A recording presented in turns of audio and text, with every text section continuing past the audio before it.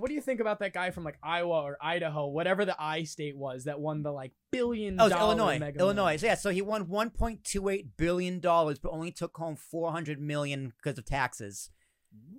Wow.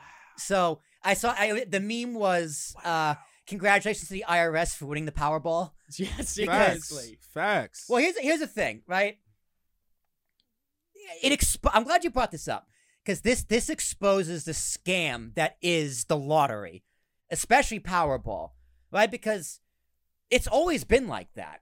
It's always been taxed at like 60%, maybe depending on the state. But I think it's federal and state tax they have to pay. So in total, the person took home about $450 million, but still, hell of a payday. Especially for spending what, like $2? Like if you're, if you're bitching about that.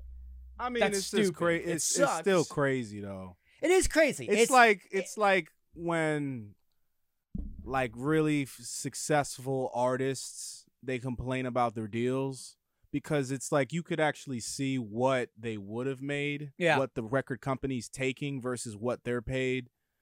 But if, it's like Madonna's complaining, and it's like you're rich as hell. It's one of those things. But like the house always wins. House always wins. I just take this as another way to blame the government for things and be mad at the government because I love being mad at the government. But yeah, like, why did the government get all this money? Because reasons, really. Yeah. They didn't do anything. And again, neither did that guy do anything. The guy won. So congratulations to him. And yeah, thank God for memes for exposing the Powerball for being a tax. It's a giant fraud.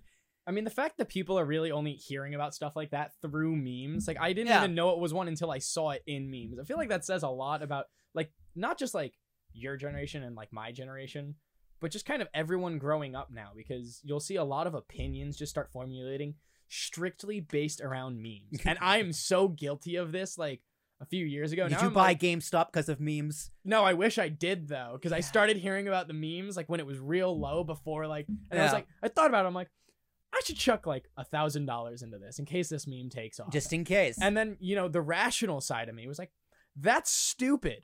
And instead I spent that on a Twitch setup that definitely didn't have the same payout, but it's had some great emotional effects on me. And I love my little dipshits. Yeah, well, it is what it is. So yeah, Powerball. Front of the Powerball. Christian, what's the next question? Oh, wait, but hang on. Before we move on. So do you know where the lottery like started all in all? These are good questions. Like the origins. The origins of the lottery. I have no idea what the origins of the lottery are. The fucking Mafia. Oh, yeah. Dude. Yeah. The Mafia. Elaborate. Yeah. Okay, so I'm not... Put that camera on him. I believe that. Okay, so I'm not super, super well-versed on this, but it started with, I think, the New York Mafia offering it up as something, and like factory workers would come pay into it, and the Mafia would be taking a lot of money, obviously, and then pay out to someone once they win.